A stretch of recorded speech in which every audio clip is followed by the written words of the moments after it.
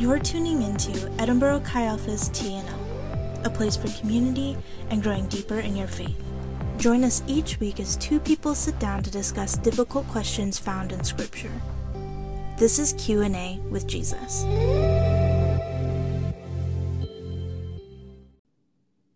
What is up, everybody? Hey, friends. Hi. You got Ryan and I here tonight. Obviously, we are not Jesus. The Q&A is with Jesus, though. Already let you down. So don't be disappointed. It's gonna be a fun time. So, really excited to see y'all again. Really excited to be going through this series. We hope that the series has showed you guys that Jesus isn't afraid of your challenging questions, and so neither are we. And this is why we're going through it, is because we definitely believe that this is still relevant. And so, gonna hop in pretty quick. That's kind of what we got. And so to kick off the night, we are actually going to be going to Mark chapter 10, verse 17. So if you have your Bible, if you have your phone and you want to pull it out, we are going to kick it off there. Mark chapter 10, verses 17. And just to give you a little context of what is going on, Jesus and his posse of disciples are on a journey. And so they are going, and Jesus is basically being asked a bunch of questions through his journey. And so at this point, we are reading about a man who also wanted to know and asked Jesus a question. And so he ran up and asked him a question, but got a completely different answer than what he intended. But I'm not going to lie, he's definitely not the only one, right? I'm not usually always ready for the answer that Jesus gives when I bring things to him either. How many times have we been praying and asked God something and he answers and we're like, what? I wasn't ready for that. Like an all the time thing, dude. It's just like, I thought, no, okay. I wasn't ready. I know for myself, one of the times was when I was praying and I had a world map up and then I had a United States map up. These things were massive on my wall. And I was praying and I was like, God, where do you want me to go? And I'm looking at a world map and the Lord picked West Virginia. I'm looking at a world map and the Lord's like, West Virginia. And I just wasn't expecting that. You know what I mean? And so I looked at that and I said, God knows. And the goodness of God always knows what we need. And God knows what you need. God knows what I need. And he also knows the things that we need and the things that we value. And so sometimes we can even see in other people's lives the things that we value. So we kind of had this on social media this week, and we wanted to talk about a little bit of our culture's values. So in the chat, could you share what you think our American culture values the most? Put it down in the chat, what you think. Ooh, status. Yes, that's good. America, the American culture values hard work, individuality, fame, and popularity. Yep. Then 2.5 kids in white picket fence. Right, Ryan?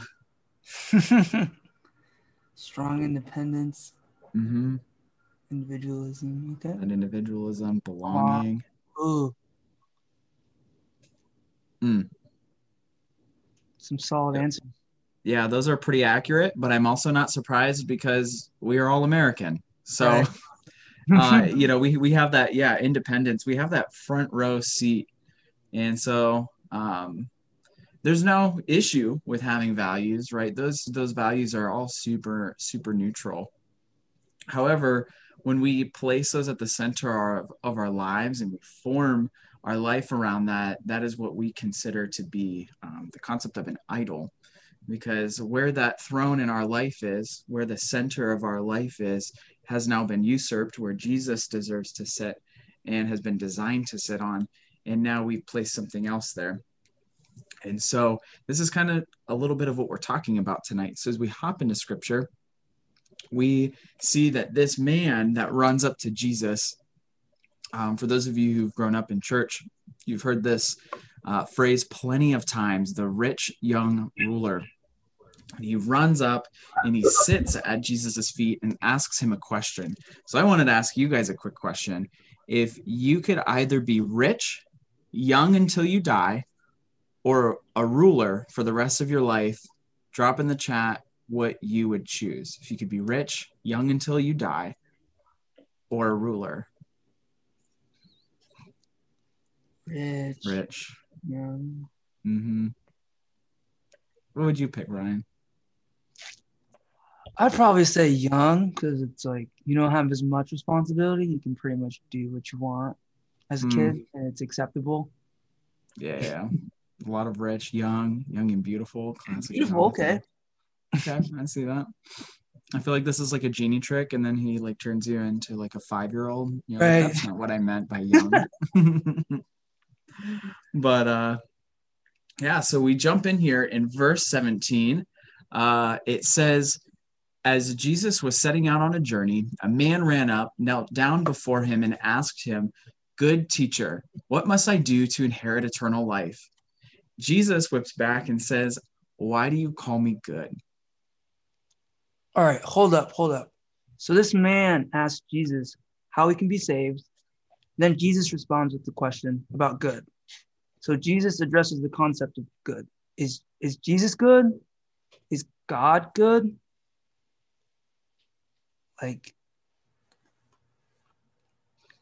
Yeah, and then we look at that and we're kind of like, man, this question still seems pretty relevant when we're asking just what is good? Like how does culture see the term good? So how have you seen it, Ryan, with like looking at our current culture and how we ask kind of the same question of like, you know, what do you call good? Yeah.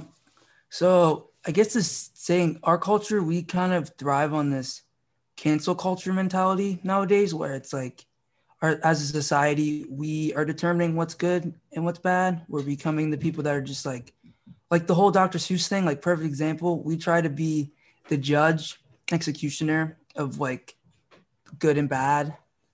And it seems like we keep trying to raise the bar, like the bar of good is evolving and changing every day because things are getting more different, stuff like that.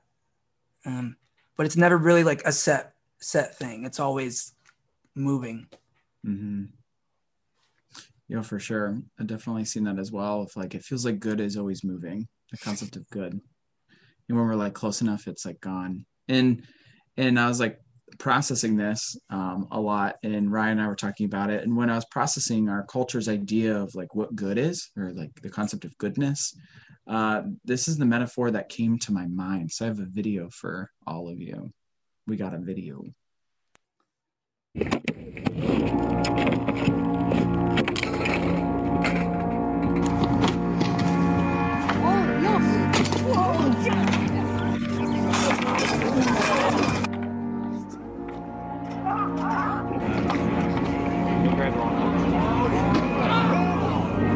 year, 5 minutes morning, second and 10. Oh my goodness.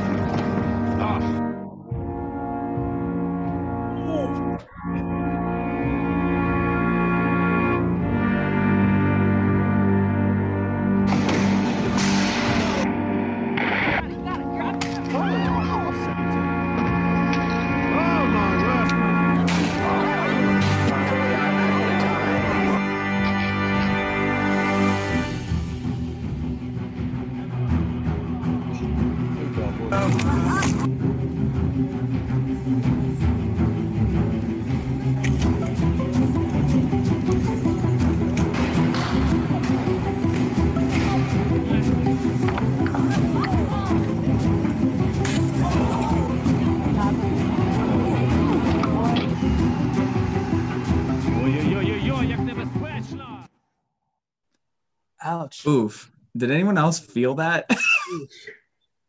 It was painful. Man, that was always honestly why I never did pole vaulting while I was in track for the 1 year I was in. But that was super painful. And that's kind of what it feels like when we're watching other people try to reach the standard of good, right? It's just painful to watch people miss the mark. It's really painful to see people biff it, and everyone sees it, right? Right. Did you do track and field, Ryan? I did, but it was one time and it was in middle school. We had like a track rally day type deal. Never did it again. Nothing wrong with track and field if y'all are into that. It's just not my cup of tea. But I had a lot of friends growing up who did it. And the pole vaulting was like the one event I just wouldn't watch because of stuff like we watched. It's just cringy. That fear of, I don't know, getting destroyed or something, man. It was just, no thanks, not for me. Right. Well, if anyone did track and field, you should drop in the chat what you did. I'm kind of curious. Real mad respect. I don't know if we have a lot of track and field people, but we might. I did it for 1 year, and I ran one race, and that was sufficient for me. All field things. Oh my goodness. Oh, mad respect. Long jump. Okay. But discus, okay.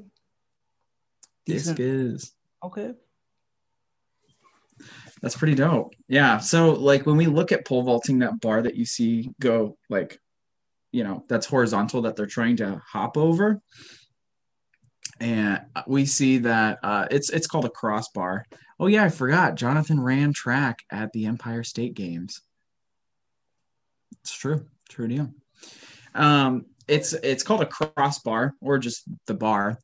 And so that's the bar that the pole vaulters are aiming to vault over. And that's why I just see that as a connection, because throughout time and geography, the line of goodness has like constantly changed, and like the crossbar, it continues to move. And even when you go into different cultures, you see some things that are good to us are bad to other cultures. And even from household to household, we see that some things are good. And then your neighbor actually doesn't see that same thing as good, right? We see this happen with looking at the president, looking at different schools, looking at people's majors, looking at the death sentence, even looking at mint chocolate chip. Some people see that as bad. It's a shame that they do. It's great. Disappoints me, but it's fine. It's fine. So my point with this idea that culture's idea of goodness is like a bar connects back to the rich young ruler when Jesus is addressing the concept of good. Because when Jesus asks this question back, he's actually addressing the universal struggle of the bar. Jesus is asking, why are you calling me good when that concept is constantly moving? See, Jesus knew and knows what the rich young ruler is really asking. And Jesus, typical Jesus, classic Jesus move, right? He answers the heart behind the question. And he says, what is good enough? That's what you're asking. What is good enough? Yeah, but haven't we all asked that question before? What is good enough? I know in my life, I've had to ask that when it comes to like school. And I played a lot of sports growing up. So it was constantly having to self-evaluate, of looking at the other people next to me and saying, am I good? What is good enough? Am I good enough to beat these other people and make it onto the team? Am I good enough to stay on the team? Or in school, like, am I good enough to get a higher grade than these other people in my class? Or even in my home life, like, am I good enough for my parents? And what I'm doing good, like that kind of stuff. Just a lot of self-reflection usually comes out of a place of like struggle or approval. Mm-hmm. We're constantly wanting to feel loved and get that approval, but sometimes we don't get that. But that's just my struggle with it. I'm not sure if any of you guys have struggled with it, but yeah, I know for sure.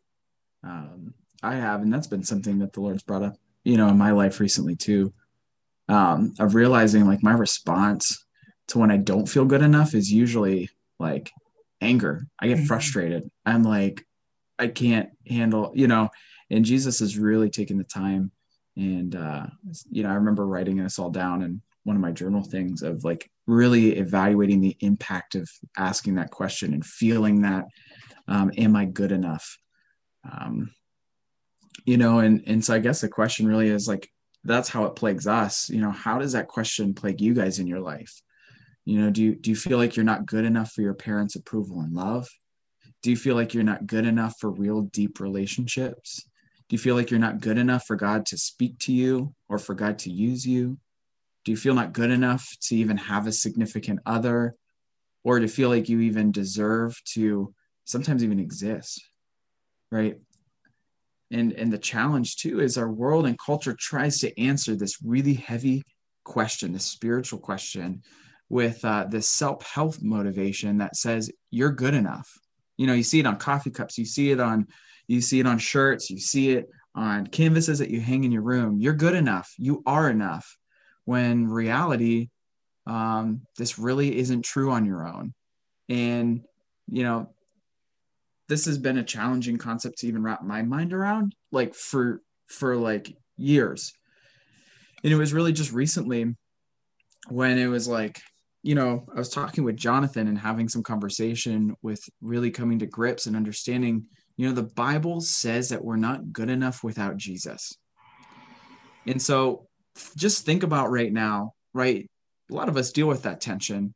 Think about just the standards that you set for yourself in your life. Think about all the high ones that you've had to grieve, that you've been disappointed in, right? Because do you meet them all? Heck no. No, right? Do you, Ryan? I know I don't.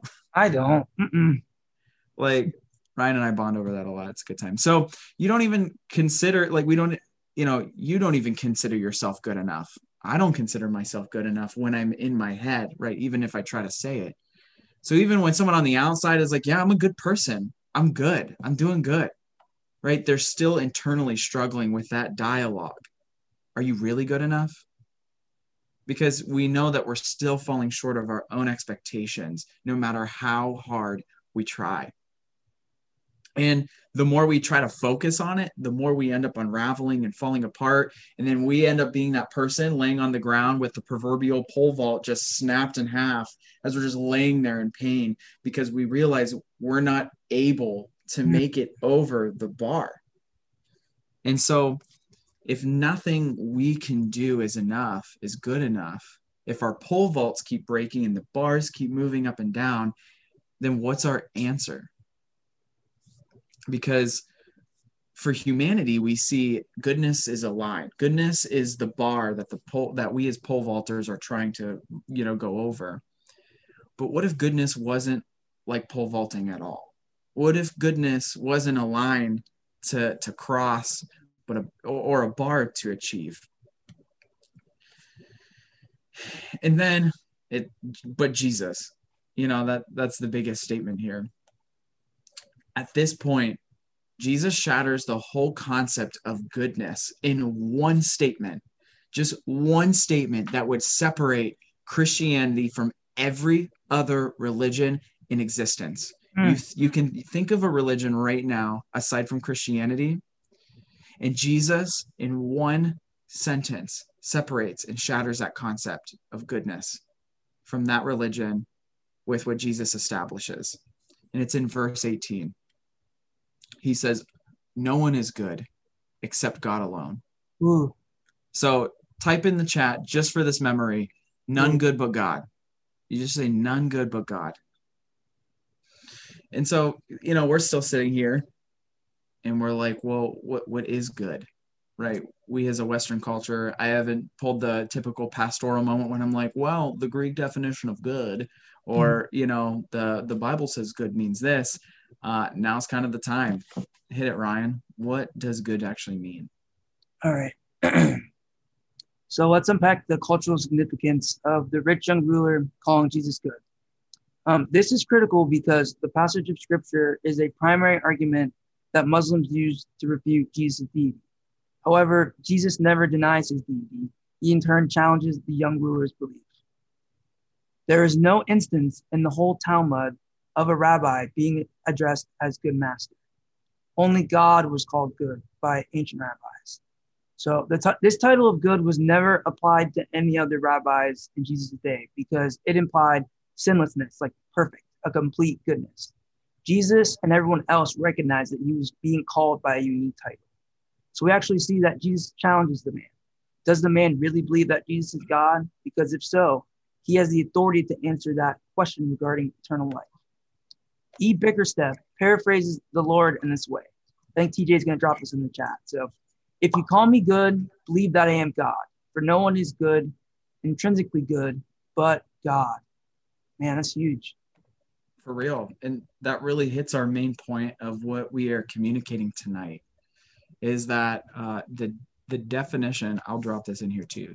The main point of what we're saying is that the definition of good is a divine person of Jesus Christ, right? Goodness is not, goodness is a person. It's not pole vaulting.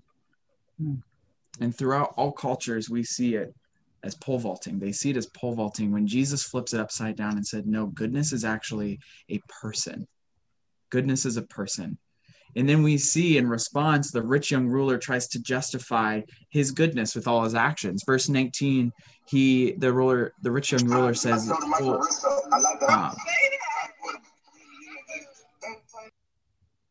LOL.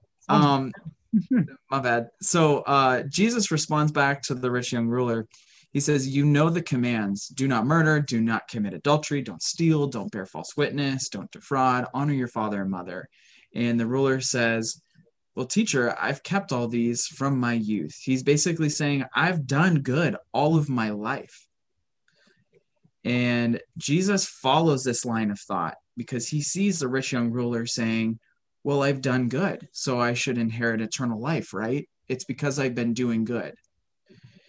So Jesus follows that with the merit of eternal life, this concept, and he tells him to go to the extreme. Jesus says, do it all then. Fine. Jesus addresses in this moment and tries to get him to understand that it's impossible to be sinless on your own. It's impossible to pole vault over that bar of goodness because it's not existent. It's not a line, but it's a person. It's God in flesh, and it's Jesus who's sitting right in front of him. And he attempts to show this to the rich young ruler by compassionately confronting him with his idol of wealth. And so that's where we see him in verse 21. It says, looking at him, meaning like Jesus really saw him. It says, looking at him, Jesus loved him. And he said to him, you lack one thing. This is his, okay, fine, let's go all in then. If you really believe this, then you should go and sell all that you have and give to the poor, and then you'll have treasure in heaven. And then come follow me. But then it says he was dismayed by this demand, and he went away grieving because he had many possessions. Jesus was simply trying to strip him of the identities that the young ruler really believed was going to get him into eternal life. And Jesus tried to show him, you can't do this on your own. You cannot earn eternal life by holding on to wealth, by holding on to power. And we see how Jesus stripped away and said, well, give everything away and step out of position and follow me. And Jesus, again, was just simply trying to show him you cannot pole vault, but God is the essence of goodness. That the goodness of God was a person and is able to save. And so reading through this, I've read this multiple times. I don't know how many of you guys have read this as well, like throughout your years of your life. But the saddest moment for me is his response, which isn't even verbal. It's what scripture says. Because the man realizes that he cannot achieve this on his own, which was the whole point of what Jesus was trying to do, was getting him to understand you cannot inherit eternal life on your own. But instead of looking outward to Jesus, right, he's still sitting at Jesus's feet. He decides to look inward, and he crumbles right in front of the one who could save him. He withers with hopelessness. And that just breaks my heart to think how close he was to the goodness of God. And he walked away grieving because he couldn't take that next step of understanding. You're right. It's Jesus. It is God sitting in front of me who defines what good is and can save me. But he looked back to his idol of wealth, of security, of power, of what he has earned. And he walks away grieving. And I know none of y'all here tonight want to be that rich young ruler, right? Hands up? No, my hand's not even up. I mean, it was, but just as an example. No, heck no. But, I believe that this is why God has laid this message on my heart and why Ryan and I are talking about this. Because for some of you, even tonight, wealth might not be your struggle. It could be pleasure. It could be fame. It could be comfort. It could be approval. It could be power. It could be control. These things sitting in front of you at the center of your life could cause you to miss the goodness of Jesus when he's trying to show you really what it looks like to experience eternal life with him. And so,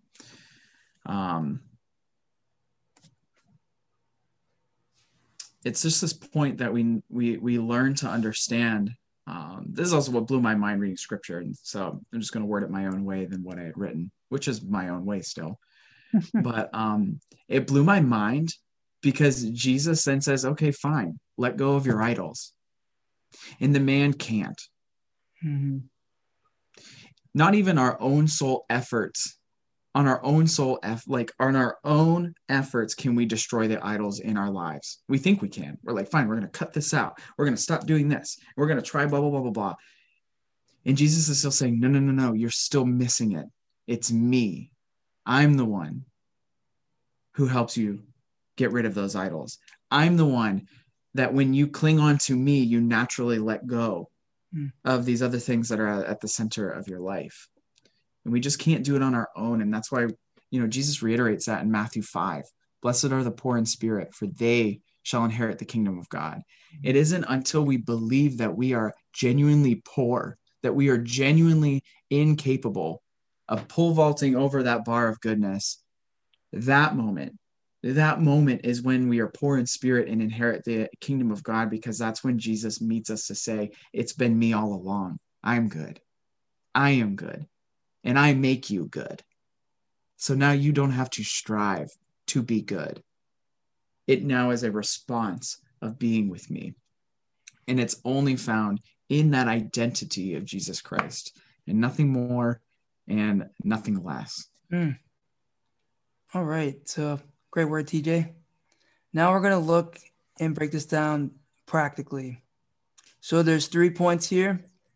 I'm going to unpack each point, give a real life example, how I use that point, and then some practical tips that you guys can apply for your own lives. So the first point, the goodness of God releases pressure. We no longer have to expend emotional, mental, physical, and spiritual energy trying to lift ourselves to an impossible standard that we'll never reach. For myself, this point looks like reminding myself that God's goodness is the one thing that can make me whole. Realizing that all my own efforts will never be enough. Just reminding myself that God's goodness is going to be the one that's going to complete that hurt and anguish and fill that void that I'm placing on myself from trying to push the whole weight of the world on my own shoulders. Some practical ways that you can allow yourself to get in this mindset is, one, taking this feeling of anger and heartache right to God right away, if you can. Another way is through breath prayers. So these are things that you could just breathe out and speak out when you're going through a situation that's causing you this pain or anguish. Let me pull up it in my Bible. The verse that I used was 1 Corinthians 16:34, I believe. Yeah. Which talks about, I know for mine, releasing the pressure was, my breath prayer was, in you alone, I find rest. Mm-hmm. And that really relieved a lot of pressure. for me in those moments where I felt like I wasn't enough. And I felt like there was just so much overwhelming me. I knew in that moment that I was like, the goodness of God just releases that pressure to know that like in him alone, I find that rest in that peace. All right. I can't find the verse I referenced, but I'll eventually get it out to you guys at some point if I do get back to it. The goodness of God is a personal relationship. Spending intentional time. Actually, read the, oh, sorry. Understanding the nature of good comes down to getting to know him, not engaging with some cold, impersonal rule set. So making that intentional time to really get to know our Father, placing that time aside, whatever that looks like, whether that's, for me personally, it's engaging in worship and prayer, scripture. Some people, it's silence and meditation. My advice is find what works best for you. Set that time aside. And then I have nothing to fear, nothing to prove, and nothing to hide. When you're talking to God, these are some thoughts that should be going in your head. You have nothing to fear. You're talking to your Father who already knows everything about you. So what are you afraid of? Nothing is too big for God to hear or listen to.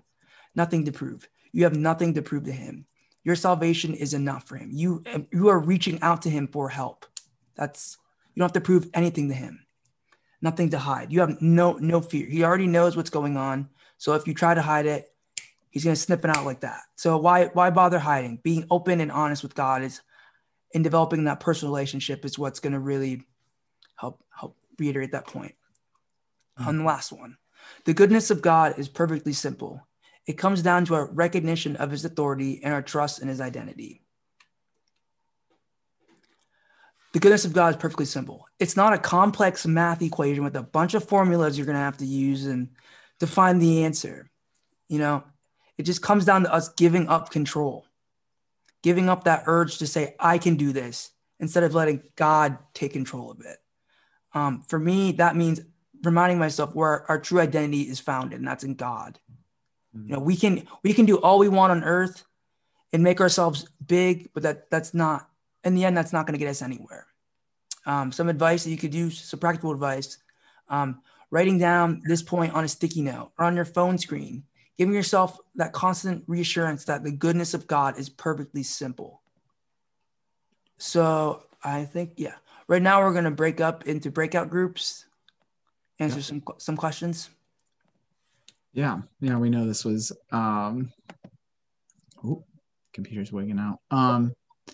Some good stuff to process through, so we wanted to take the time to break up into smaller groups and go through 3 questions. So the life group leaders in each group will have these 3 questions that you can unpack, and then at 7:55 we'll come back and we will have the announcements to close the evening. So cool.